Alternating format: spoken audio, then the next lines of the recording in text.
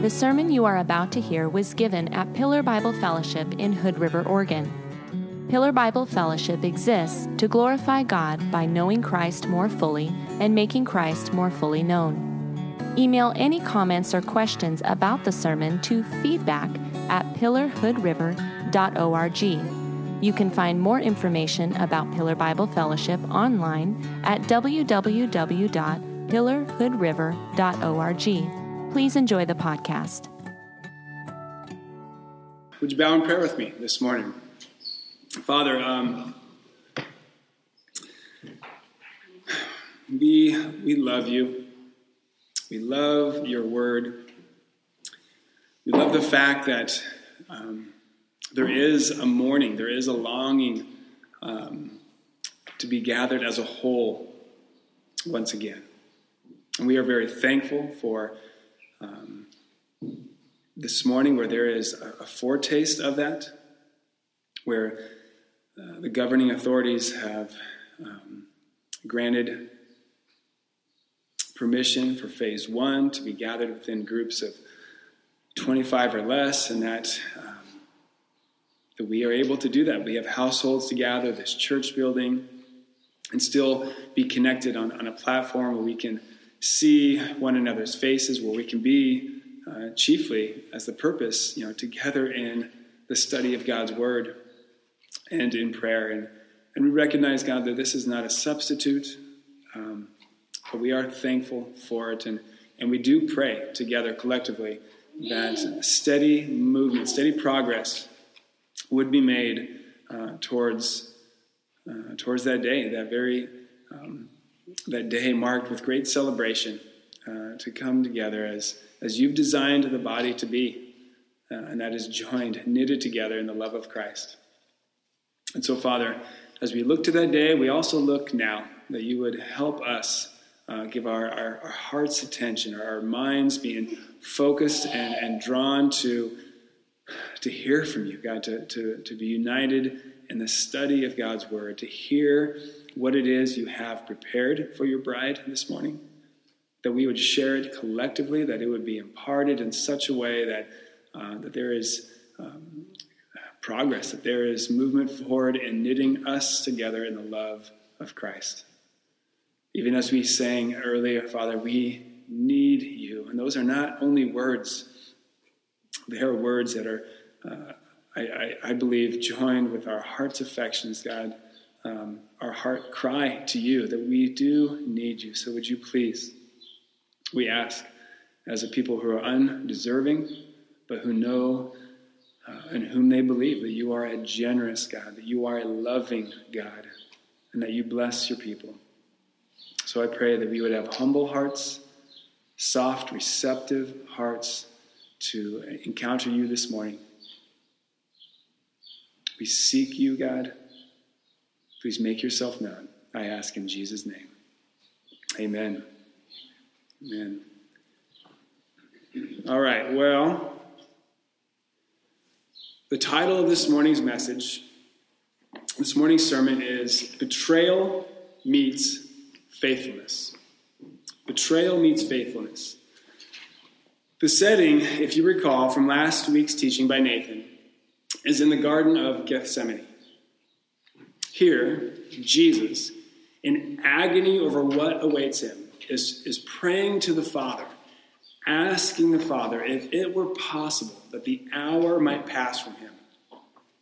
And he's receiving essentially no help from his heavy-eyed disciples, whom Jesus finds sleeping every time he seeks their support. Jesus repeats this prayer how many times? 3 times. 3 times repeats this prayer, and after the 3rd time, he awakens his sleeping disciples to announce that the hour, the very hour he has been praying to pass from him has now come. Perhaps even pointing to Judas, approaching, as he says, glancing back to verse 42, see, my betrayer is at hand. Verse 43, and immediately, while he was still speaking, Judas came, one of the 12, and with him a crowd with swords and clubs from the chief priests and the scribes and the elders. The hour of betrayal has come. It did not pass. The hour that opens wide the floodgates of the forces of evil, the power of darkness to unleash a full force assault on Christ has come. Betrayed into the hands of sinners to be sentenced to death, and that by crucifixion. The betrayer has come to betray him who is faithful. Betrayal meets faithfulness. And there are three things I aim to focus our attention on this morning in our consideration of this passage. Three morsels from God's word to chew on today and into the week ahead. Number one, the sting of betrayal. The sting of betrayal. Number two, Christ's holy conduct upheld in the face of betrayal. And number three, budding marks of one seeking after God by following Christ. Budding marks of one seeking after God by following Christ. Now, before we proceed onto the first of these three morsels from God's word today, I believe it would be helpful to obtain a clear definition of what it means to betray.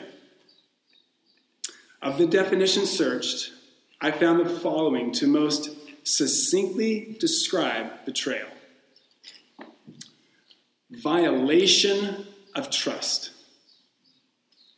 Violation of trust by either fraud, deceiving one for selfish gain, or by unfaithfulness, in which entrusted secrets or treasures are disclosed or squandered for selfish gain.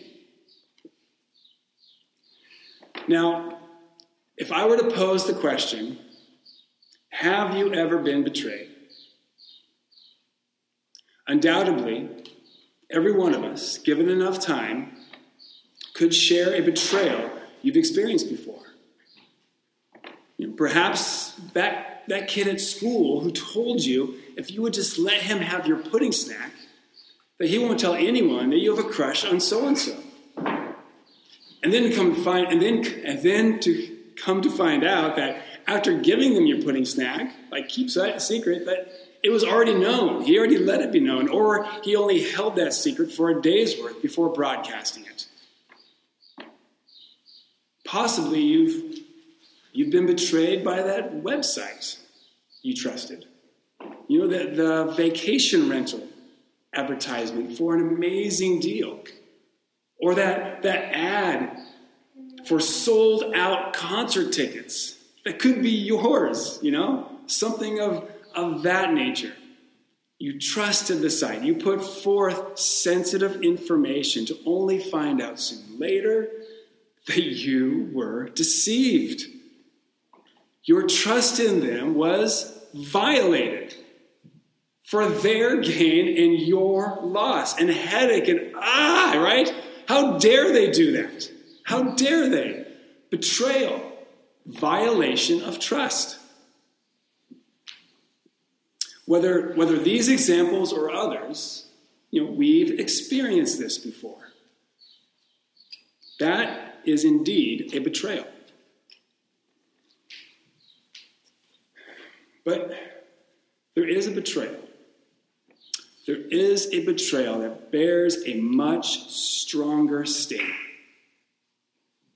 One in which, when that question is posed, there's no effort needed to put forth to think of an example. On the contrary, there's effort needed to be put forth not to become quickly agitated by memory of it. There is such a betrayal, the hurt of which penetrates far deeper than its counterpart. This is a type of betrayal our Lord experiences here in the passage this morning. The sting of betrayal by one who brought it with a kiss. Biting into our first morsel of God's word, the sting of betrayal. Let's look at, again, verses 43 through 46. And immediately, while he was still speaking, Judas came, one of the 12, and with him a crowd with swords and clubs from the chief priests and the scribes and the elders. Now the betrayer had given them a sign, saying, "The one I will kiss is the man. Seize him and lead him away under guard." And when he came, he went up to him at once and said, "Rabbi," and he kissed him. And they laid hands on him and seized him. Judas betrays Jesus to his face. To his face. And not only to his face, but with a gesture of friendship, relationship, endearment. While all along, his heart was inclined to harm him for personal gain. And before we expound on that some more, I want you to note with me that Judas, verse 44, the betrayer, had given them a sign. Them who? Them, the chief priests, the scribes, and the elders, along with the band of soldiers, the crowd that they brought along to seize Jesus. Judas provided a sign to them, saying, "The one I will kiss is the man." Why was it necessary for him to do that? Why was it necessary for him to do that?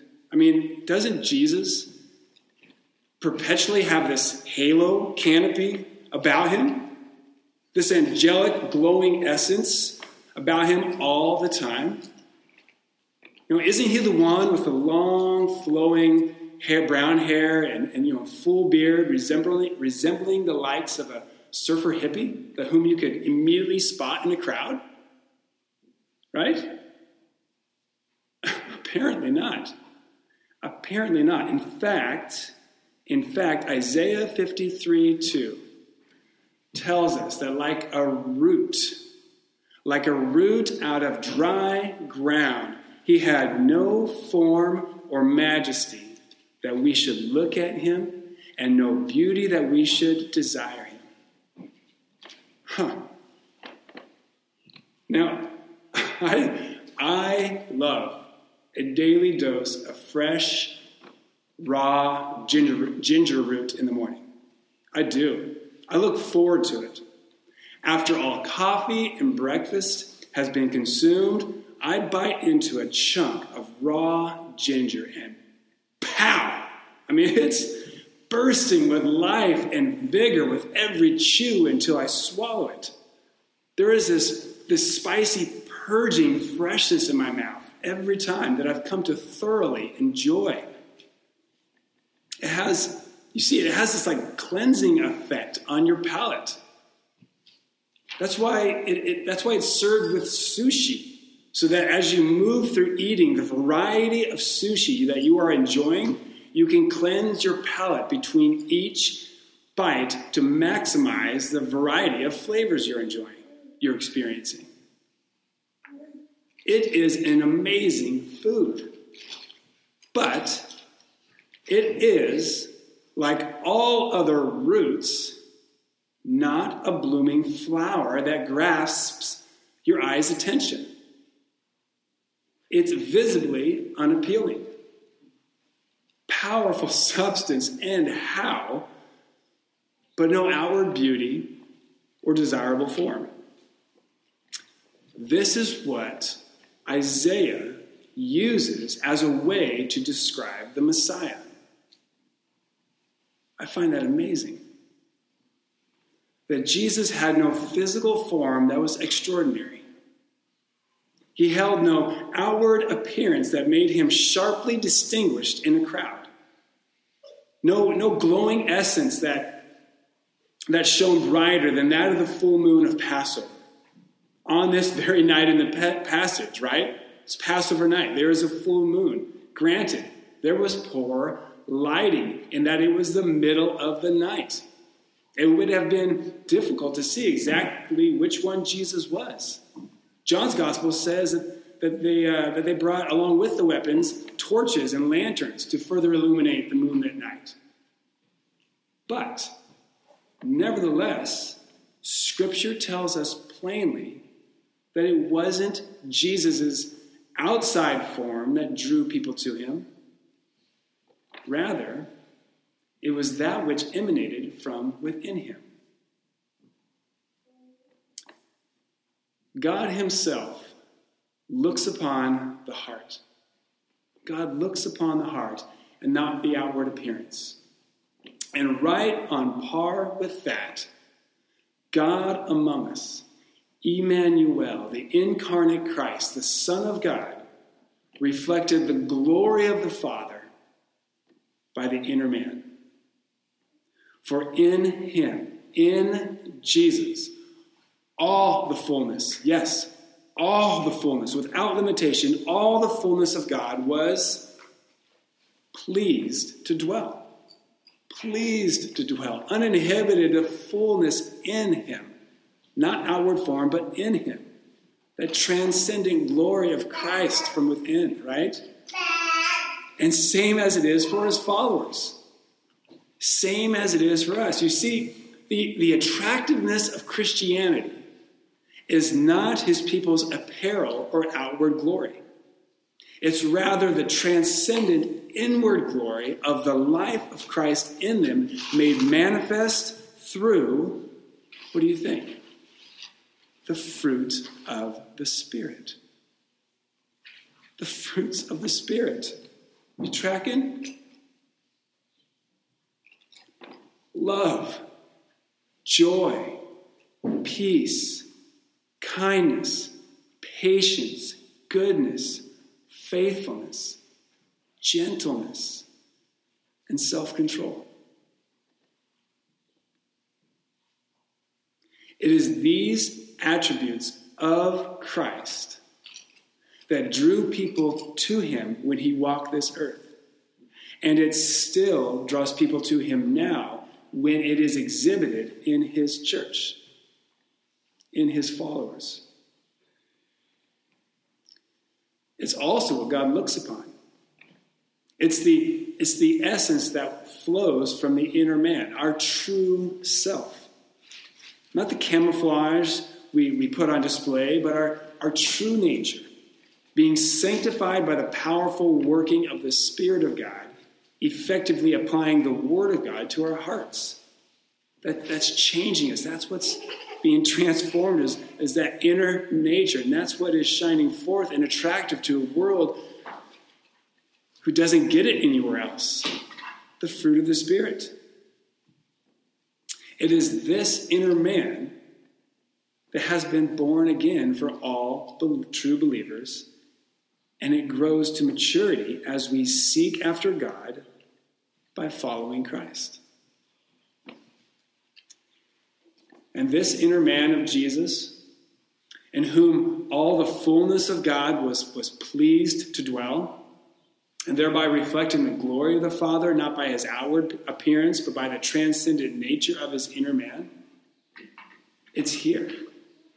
It's here at the heart level where Jesus was stung, I believe, fiercely by this betrayal. Why do I say that? Listen, Jesus invested time with Judas, 3 years of time and energy into training Judas as a disciple from the moment he called him along with the other 12. Invested time and energy, day after day, time and energy invested into training him along with the other 11. 3 years together. They had meals together, right? Jesus regularly broke bread with Judas over the span of his 3 years of ministry. Breakfast, lunch, and dinner. necessarily believe every single meal, but definitely they're doing ministry together, meals together on a regular basis.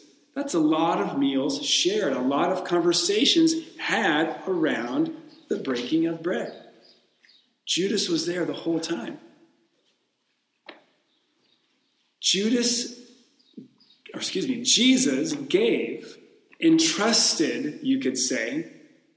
entrusted Judas with power and authority to heal the sick and raise the dead. Like, did you hear what that just said? To raise the dead. That's not just an insert to have it look fuller. I believe the disciples were given the power and authority to do that very thing. And Judas was one of them. When Jesus sent them out to proclaim the kingdom of heaven to the lost sheep of the house of Israel. The Bible provides no information that would lead us to believe that Judas was the exception amongst the other disciples. No, he was entrusted with the same power and authority that all 12 were given by Jesus. What a gift. What a gift. What a treasure of Jesus's to entrust to others. Furthermore, Jesus trusted Judas with the money bag. He was the ministry group's treasurer, right? Entrusted by Jesus, along with all the 12 apostles. I guess it would be 11. He's the 12. One of the 12. All the other 11 apostles with the funds for the ministry of Jesus. Church, Jesus washed his feet hours before this moment of betrayal. I mean, can you believe that? Moments before the hour of this betrayal, he washed Judas's feet along with the other disciples as an example to all 12 of them of how the followers of Jesus are to be servants. That's earth-shattering, crazy, but happened. That's the relationship that Jesus had with his disciples. Church, this was not a surface relationship. This was not two ships passing in the night type of interaction. Not an acquaintance or friendly neighbor that you wave to as you go by and they wave as they go their way. Or even the one that you would share maybe occasional surface conversations with. Nor even a coworker or business associate you interact with, but only on the level of business or regular transactions. No. It is not this at all. This was a relationship established over years where trust has been given. There's closeness here. They bunked together, right? There's closeness here. Time has been invested. Memories have been made. Experiences have been shared with one another. There is a history filled with details of their lives interwoven together. Judas betrays Jesus to his face. To his face. And not only to his face, but with a gesture of what that would have been familiar amongst this group, right? Of friendship, relationship, endearment. While all along his heart was inclined to harm him for personal gain. My friend, betrayal here, this type of betrayal, hurts. It hurts with a hurt other betrayals can't even touch. Those who have experienced this know exactly what I'm talking about. It strikes the inner man to the core. It causes you to bleed profusely within to the point the lack of blood, figuratively speaking, causes you to be weak. Not sure if you can go on. Betrayal of this nature is one of the worst pains the inner man can experience. It's the type of betrayal David laments over in Psalm 55. Listen to this. He says, for it is not an enemy who taunts me. Then I can bear it. It is not an adversary who deals insolently with me. Then I could hide from him. But it is you, a man, my companion, my equal, my familiar friend. We used to take sweet counsel together. Within God's house, we walked in the throng. Do you hear the unbearable pain expressed in David's words? He knows this type of betrayal. Betrayal that wounds deep, deep. Wounds that can be healed over time through repentance, forgiveness, and reconciliation to the praise and the glory of God because of the gospel. Yes and amen. But nevertheless, are there wounds that leave a mark, that bear scars? That's why if you've been betrayed in this matter, and if you ever asked that question, if you've been betrayed this way, it's not a thought that one needs to put forth effort to muster up. Like, I got to think about this. No. Boom. It's instantly there. Instantly there. Forgiveness given. Yes. Complete healing has taken place. There are tender scars that remain. Tender scars. Scars that are sensitive to any hint of the elements of betrayal lurking about. I want you to understand this, church. This hurt. Jesus was not emotionally immune to the hurt of betrayal, despite knowing it was coming. And I think we could do that, right? We can just think, he just wasn't hit that way. He knew it was coming. Wrong. It hurt. It hurt him. He's not immune to it. He wasn't immune to it. He wasn't then, and he isn't now. He knows the pain. He knows that pain, and he can sympathize. Okay?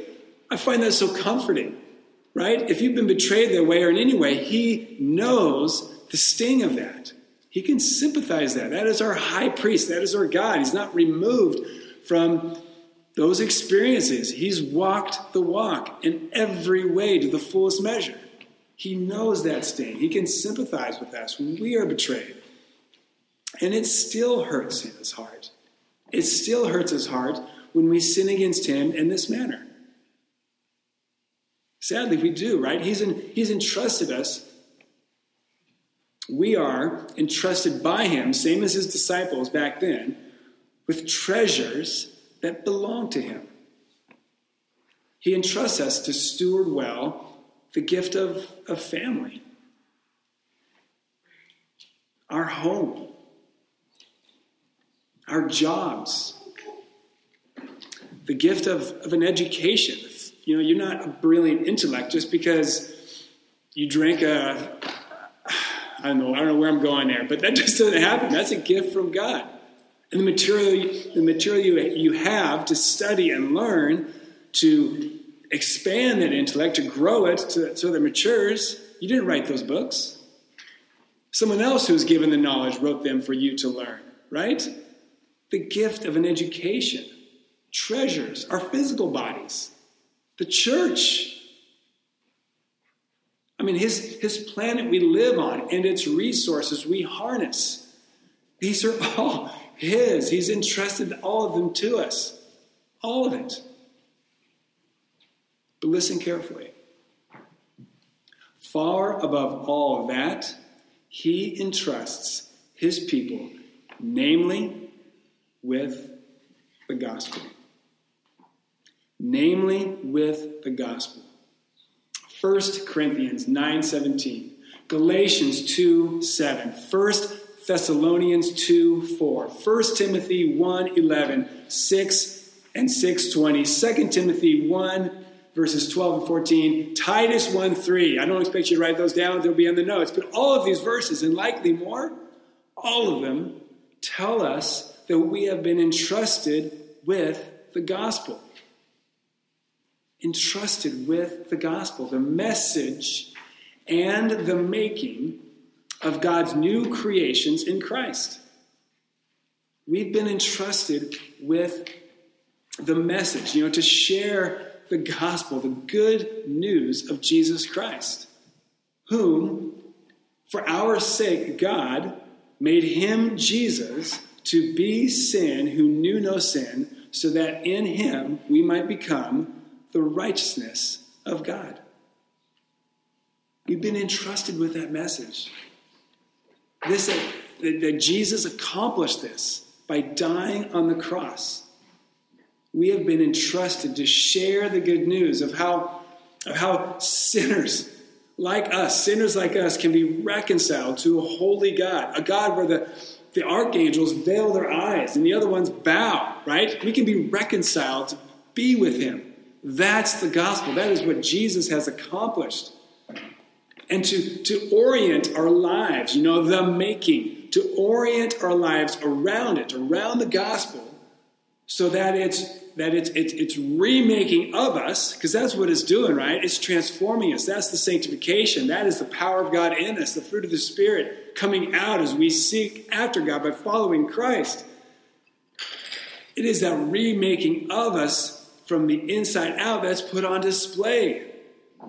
We are entrusted to put that on display by the grace of God in all humility and meekness.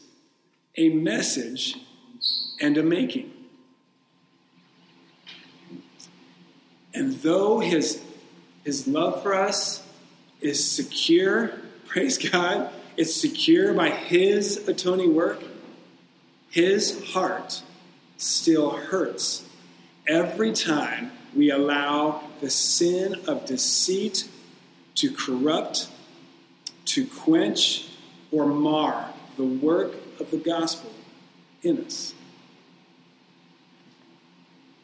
It stings, same as it stings you when betrayed. Be known as one who is faithful. Be known as one who is faithful. That the Christian should be known by a number of character traits. One of the most noteworthy is being found faithful. Child and adult alike. Don't permit any thread of betrayal to exist within your home. Whether it's between spouses, or between siblings, or child to parent, parent to child. Do not permit betrayal to even be in proximity to that. Pursue honesty. Pursue faithfulness and trustworthiness. These virtues, they yield peace, love, and joy in these relationships. And they will have the same effects on all other forms of relationships outside the home. Be known as one who is faithful. And, like our Lord, when you meet betrayal, when that happens, when you meet betrayal, right in line with faithfulness, uphold holy conduct. Uphold holy conduct in the face of betrayal as demonstrated by our Lord in verses 47 through 50, which is our second morsel to sink our teeth into. Uphold holy conduct in the face of betrayal. Because that's the kicker, right? That's the kicker. By one betrayed, you just feel justified to go unleashed back at the betrayer. I mean, you are the innocent one. How dare they do that? I am justified to be angry right now. I've been the loyal spouse. I've been faithful. I'm the parent who makes sacrifices, who trusted my child with this privilege, this valuable thing, and I was deceived. It was squandered. I was lied to. I'm the victim. Boy, if there ever is a platform to feel justified to retaliate, this is it. This is it. Let's see what takes place in verses 47 through 49. But one of those who stood by drew his sword and struck the servant of the high priest and cut off his ear. And Jesus said to them, "Have you come out as against a robber with swords and clubs to capture me? Day after day I was with you in the temple, teaching, and you did not seize me. But let the scriptures be fulfilled." There it is, right? Right from the gate. One of the disciples responds how any of us would respond in this position. Retaliate. Free to unleash on them. This disciple, the Gospel of John informs us that it is Peter, okay? The disciple Peter, perhaps still groggy-eyed from being recently woken, right? This is just moments happening here. Jesus just wakes him. Behold, my betrayer's at hand. He whips out a sword, explodes in retaliation mode with intent, I believe, to kill. He was intended to kill. I'm persuaded that he wasn't targeting the ear. This wasn't some Zorro warning strike, right? How dare he off his ear? He was going for a lethal blow. He was trying to kill him. But by the grace of God, only the ear of the high priest's servant was cut off. So let's contrast that now to how Jesus responds. Peter portrays well me, us. Let's see what Jesus would do. Jesus, remember, he's just freshly, deeply wounded in the heart by the betrayal of Judas, who comes to him, betrays him to his face with a kiss. Jesus directs his attention to the soldiers, the chief priests, the scribes, and the elders. And I ponder what the look upon Jesus' eyes were when he said to them, "Have you come out against a robber with swords and clubs to capture me?" I imagine sadness. I see his eyes sad, with even communicating through them this appeal to their heart. Like this is quite the production to seize one. Verse 49, that day after day I was with you. I was with you, Jesus says. I'm not a stranger to you. Day after day, I was with you in the temple. I was teaching you. And you didn't seize me then. I hear this as being spoken in line with Proverbs 16:23. The heart of the wise makes his speech judicious and adds persuasiveness to his lips. Jesus' words here are gentle and judicious. Gentle and judicious. His actions were in accordance to the word of God. It's remarkable, the composure of Jesus. The composure of Jesus, the self-control, his inner man hurting severely, yet he remains self-controlled. Holy in his conduct, and ultimately submissive to the Father's will. That which he sweat drops of blood, agonizing over in prayer to the Father, with whom all things are possible, to remove this cup from him. his inner man in anguish over the suffering that awaited him to atone for the sins of his people. Yet, not what I will, says Jesus. Not my will, but what you will. The end of verse 49. Let the scriptures be fulfilled. Jesus obeyed.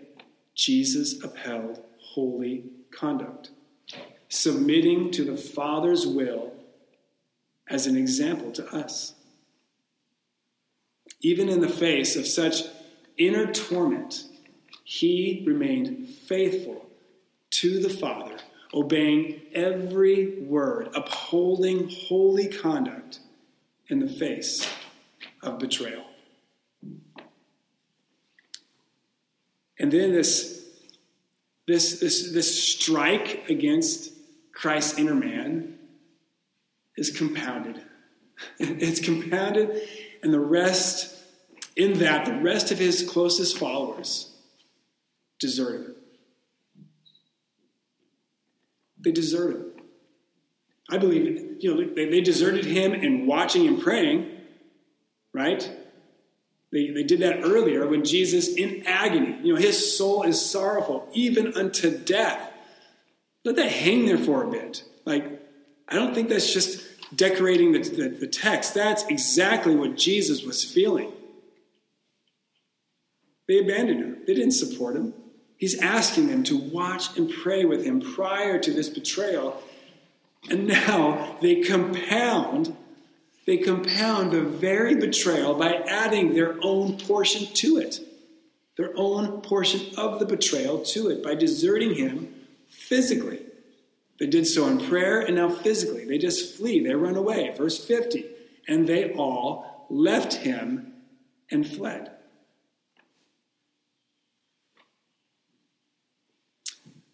But wait. We are given a peculiar verse to treasure that informs us that someone did follow. Someone didn't flee immediately. He did follow, at least for a while. Verses 51 and 52, our final morsel to bite into this morning. Budding marks of one seeking after God by following Christ. Let's look at these two final verses together, shall we? Verses 51 and 52. And a young man followed him, with nothing but a linen cloth about his body, and they seized him. But he left the linen cloth and ran away naked. Odd insert, right? That's just an odd. My wife read it this morning. She just laughed as she comes across. She asked, where are we studying what the passage is? And then she chuckles a few minutes later. It's just an odd insert. It's another passage of Scripture where perhaps you found yourself saying, like me many times, that's in the Bible. What I just read is in the Bible. Dear friend, the Bible is the most honest book there is. It is the most honest book there is. It doesn't paint flowery pictures of events.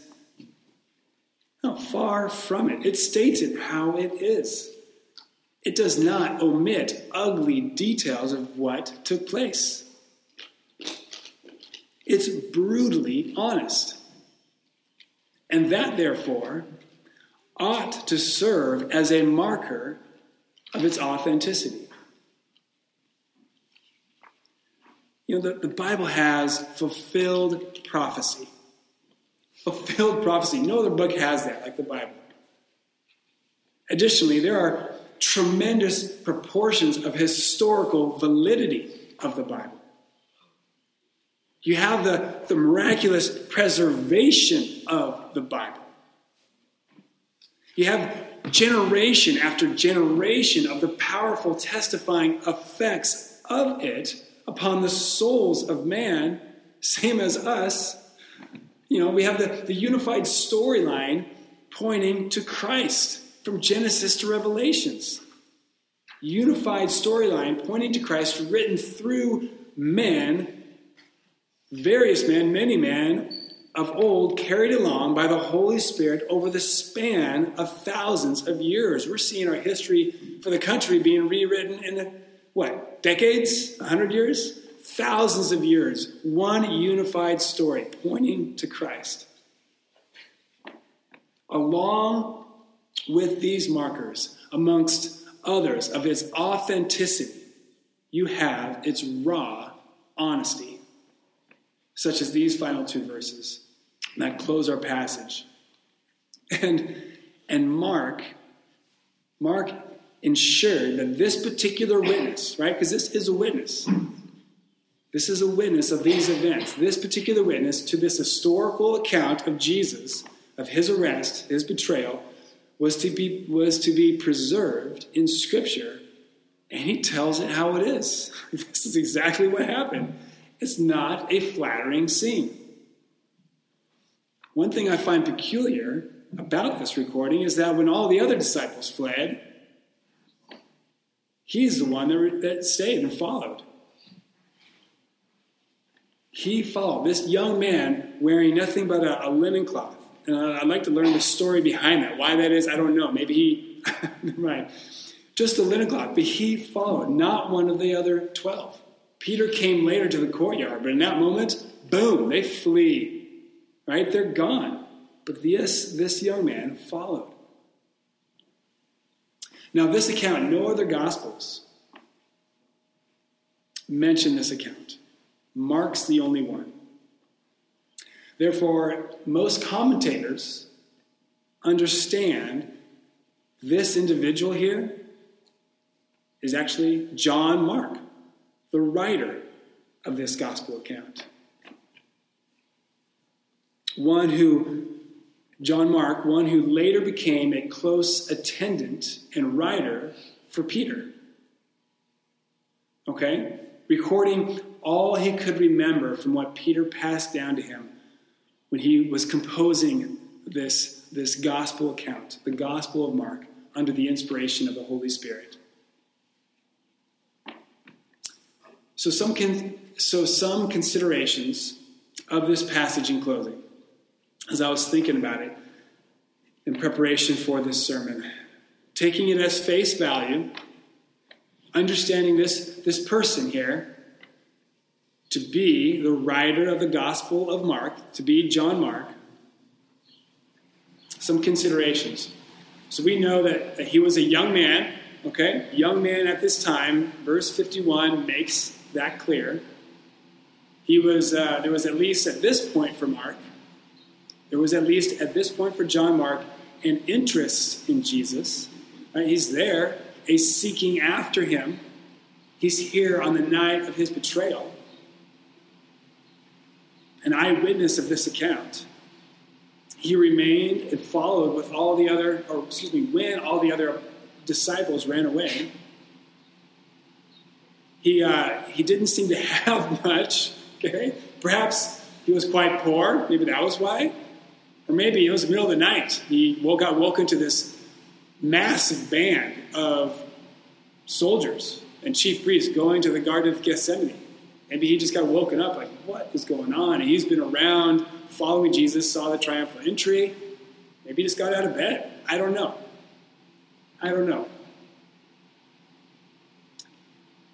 But we do know he followed close enough. He followed close enough that it put him in danger, right? They seized him. He was away on the outskirts. Like, they got a hold of him. He was close enough. But he was put in danger. And he narrowly escaped, but it came at a great cost. Cost him his entire garment, the only garment he had, leaving him buck naked as he fled through the forest. And who knows how difficult that would have been for him to find clothing again. Awkward much. It was the middle of the night. Not necessarily an easy fix. Or maybe that was helpful because it was dark. I mean, he was able to not be seen much, but either way, super awkward. And awkward. You could even say terrifying moment. I think he was terrified for his life to go to that measure. Terrifying moment for this young man. And though John Mark omits his name, perhaps out of modesty, which I get, he's sure to include it, though, right? He includes it in the account of it in composing this gospel. He makes sure that it's there. So I offer a few considerations as to why. Seeking after God by following Jesus means being vulnerable. It means being vulnerable. Getting close. This guy, this young man, was in a vulnerable situation. And it usually brings a risk. Also, seeking after God by following Jesus has risk. It puts you in danger. It can put you in danger. And seeking after God by following Jesus means being stripped. There's a great cost to it. All, however, are commendable in the sight of God who looks upon the inner man. All formative in growing the inner man to be whom God is calling you to be. Church, listen, it's not by chance that John Mark wrote, listen, under the inspiration of the Holy Spirit, this gospel account, which is recognized as the very Word of God. That's not coincidence. That's God ordained that John Mark would write this gospel as a part of the canon, Scripture, the Word of God, the life-giving, soul-changing, gospel-heralding message of truth. The kingdom of God in which Christ sits enthroned is being built upon by the working of His Word and the power of the Spirit. And John Mark is credited as one of the divinely inspired authors of Scripture. That's a weighty truth to consider. It's not bad for a young man running naked as a jaybird through the moonlit night. Okay? We're talking awkward beginnings and mature ends. Awkward beginnings and mature ends. A good example to all of us. I heard recently this last week that Christians are like God's teenagers, and how true that is, right? A good example to all of us who are seeking after God by following Christ. But chiefly, I'd say, once again, the young men here at Pillar. Yeah, I know, attention is on you again. But you like it, right? You like it. And foremost, look at the text. I'm not venturing out or pulling on hairstrings to strike this chord. Look at verse 51. It's where God has us right now. And a young man followed him. So similar to this blip on Mark, it's an awkward time of life for a young man. Just straight up, it is. Your voice shift is audible evidence of that, right? Totally. I couldn't wait for that to be over when I was your age. Claiming that I had a sore throat for I don't know how many consecutive months, okay? There's got to be a reason. It's just a sore throat. It'll pass. It's a time you're figuring a lot of things out. Your clothing style, your music style, your hairstyle for that matter. Complicated by the fact that facial hair begins popping up, but in patches of varying thickness. The awkwardness of that feature for some goes well into their adulthood. That's why I don't sport a full beard, okay? I'm still patchy. There can be a lot of awkwardness. There's a lot of changing taking place. But it's also a prime opportunity to have its awkward beginnings include a heartfelt seeking after God by following Christ. That it would lead to mature ends. as we see here with Mark's example. Being willing to be vulnerable to draw close to Jesus, opening your heart to him in prayer, to share your struggles, share your doubts, bring your questions to him. And not only to him, but to those who love and follow Jesus along with you. Invite your dad into those conversations, along with your mom. Allow that vulnerable space to exist. Your parents can handle any topic. I know Satan says otherwise, but it's not true. It's a lie. They can handle any topic. Be vulnerable. Share these conversations with your pastor even, or with other young Christian believers who are likewise seeking after God, and share the questions, share the struggles as you follow Jesus together. In the face of risk, do not be deterred by the danger that it may place you in. Yeah, you're going to be disliked if you're known as a Bible thumper. You maybe have heard that term, right? You're going to feel that cold shoulder. You're going to be considered out, which you ought to be. You're in this real world, but you're not of it if you are in Christ. That's a good distinction. Not one that you hold with arrogance, one that you hold with humility and praise to God. That danger is there. The world hates Jesus, and it will hate you who seek to follow in his footsteps. Mark that danger as real and keep your eyes fixed on Jesus as you courageously continue the worthwhile risk of following him, which comes with great cost. It does. Count the cost. It comes with great cost. But resolve in your heart, right? Resolve in your heart. The Lord gave, the Lord has taken away. Blessed be the name of the Lord. We brought nothing into the world, and we can take nothing out when we leave, when we die. Whatever cost there is in this life in seeking after God by following Jesus Christ, be content so long as that you return home, that when you return home, that you are with him when that day comes. Have these awkward beginnings. Teenagers, please include a heartfelt seeking after God by following Jesus. Pursue him. That it would lead to mature, Christ-like ends.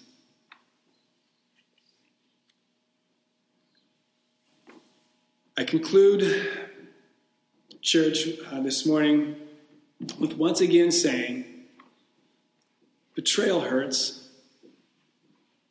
Betrayal hurts, it does. And the closer a person is to you, the more painful that violation of trust is. Whether it's caused by deceit, by lies, or the squandering of something entrusted, it hurts. And it takes time to heal. If we are the guilty party, convicted of that sin, who has confessed it and sought forgiveness, understand that though forgiveness is extended, though reconciliation has taken place, there's a process to the healing. There's a process to the healing. It's not like Indiana Jones in the Last Crusades, okay? Where Indy pours the water from the Holy Grail over his dad's bullet wound. And it fizzes up like hydrogen peroxide on a scratch and then washes away, and you have this baby, clean skin, completely healed, all washed away. It doesn't work like that. It doesn't. As much as we would like it to pass quickly, because it hurts to know that you've hurt someone close to you, It hurts to know you've hurt anyone, but especially one close to you. Your spouse, your child, your parent, your brother in Christ. The pain of sin inflicted upon one another doesn't wash off like the water from the Holy Grail washed off a mortal flesh wound. That's not real. The reconciliation is real. The cleansing of all unrighteousness by the atoning blood of Jesus Christ, through whom we may have forgiveness of sins, that is real. That is all real. To the praise of God, that's real and forever because of the gospel. But the dagger wounds made with our harsh words or actions, they penetrate deep. Allow time to heal and apply the balm of pursuing more of the fruit of the Spirit in your life.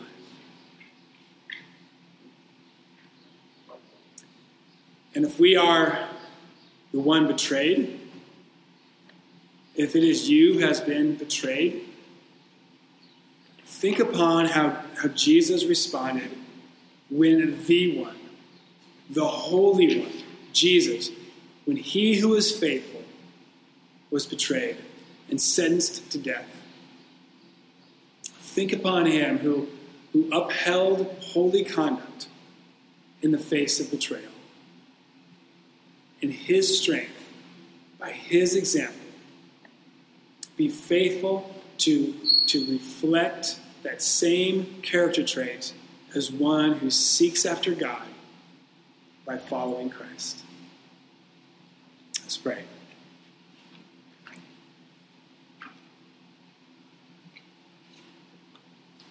Heavenly Father,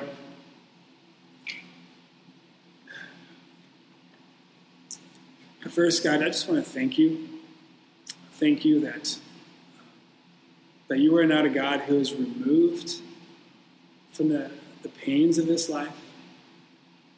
There is not one element of it where you, Jesus, who came from heaven, eternal God Jesus, who left your throne to put upon flesh, to be Emmanuel, to walk among us, to show us the Father, in every way tempted, in every way suffered, and far beyond what we ourselves will suffer. You did it to the max, and you can sympathize. You are a God who can sympathize. You are not who removed. You entered the suffering. You experienced it to the full, and you are present in it when it is present in our lives. You are there in the suffering in a very comforting, real, loving way. And I thank you that you are such a God. You are not blind. You are not deaf. You are not mute. God, you speak, you see, you hear, you walk among us. You are alive. Thank you for being such a God. Thank you for being able to sympathize with our hurts. And for being a God who forgives, who's made a way of forgiveness through your Son, Jesus Christ, through the work of the cross where Jesus bore our sin. Where we can know without a shadow of a doubt, we can have assurance of forgiveness that we are forgiven. Any sin that's been convicted and repented. And God, even those sins that we are so blind to because of sin, not to presume upon that, but God, your grace has no measure. And so we thank you that we can have forgiveness as we pursue holiness in the fear of God. God, even as the psalmist writes, give us such a heart where we can pray to you to test our hearts, to test our minds, to see if there's any wayward way within us. To pray such a prayer with trembling and rejoicing, trembling because we know there is sin that exists, but rejoicing to know that by your love, exposing it, it can be nailed to the cross. We can be removed from our life, and we can enter into closer relationship with you. For that is what we desire, God. We desire to be in your home, in your presence, to gaze upon your beauty. Thank you, God, that we can be forgiven because we are guilty of betraying. And help us, Father, in the face of being sinned against, whether a violation of trust or some form of sin bringing damage to our lives, hurt to our lives, help us uphold holy conduct. Same as you did, Lord Jesus, your example, submitting to the Father's will, obeying the word of God, living it out. In those vulnerable times where we feel justified to be angry, to have vengeance, to retaliate, God, help us to be faithful to your word, to remain obedient to it in all self-control and humility.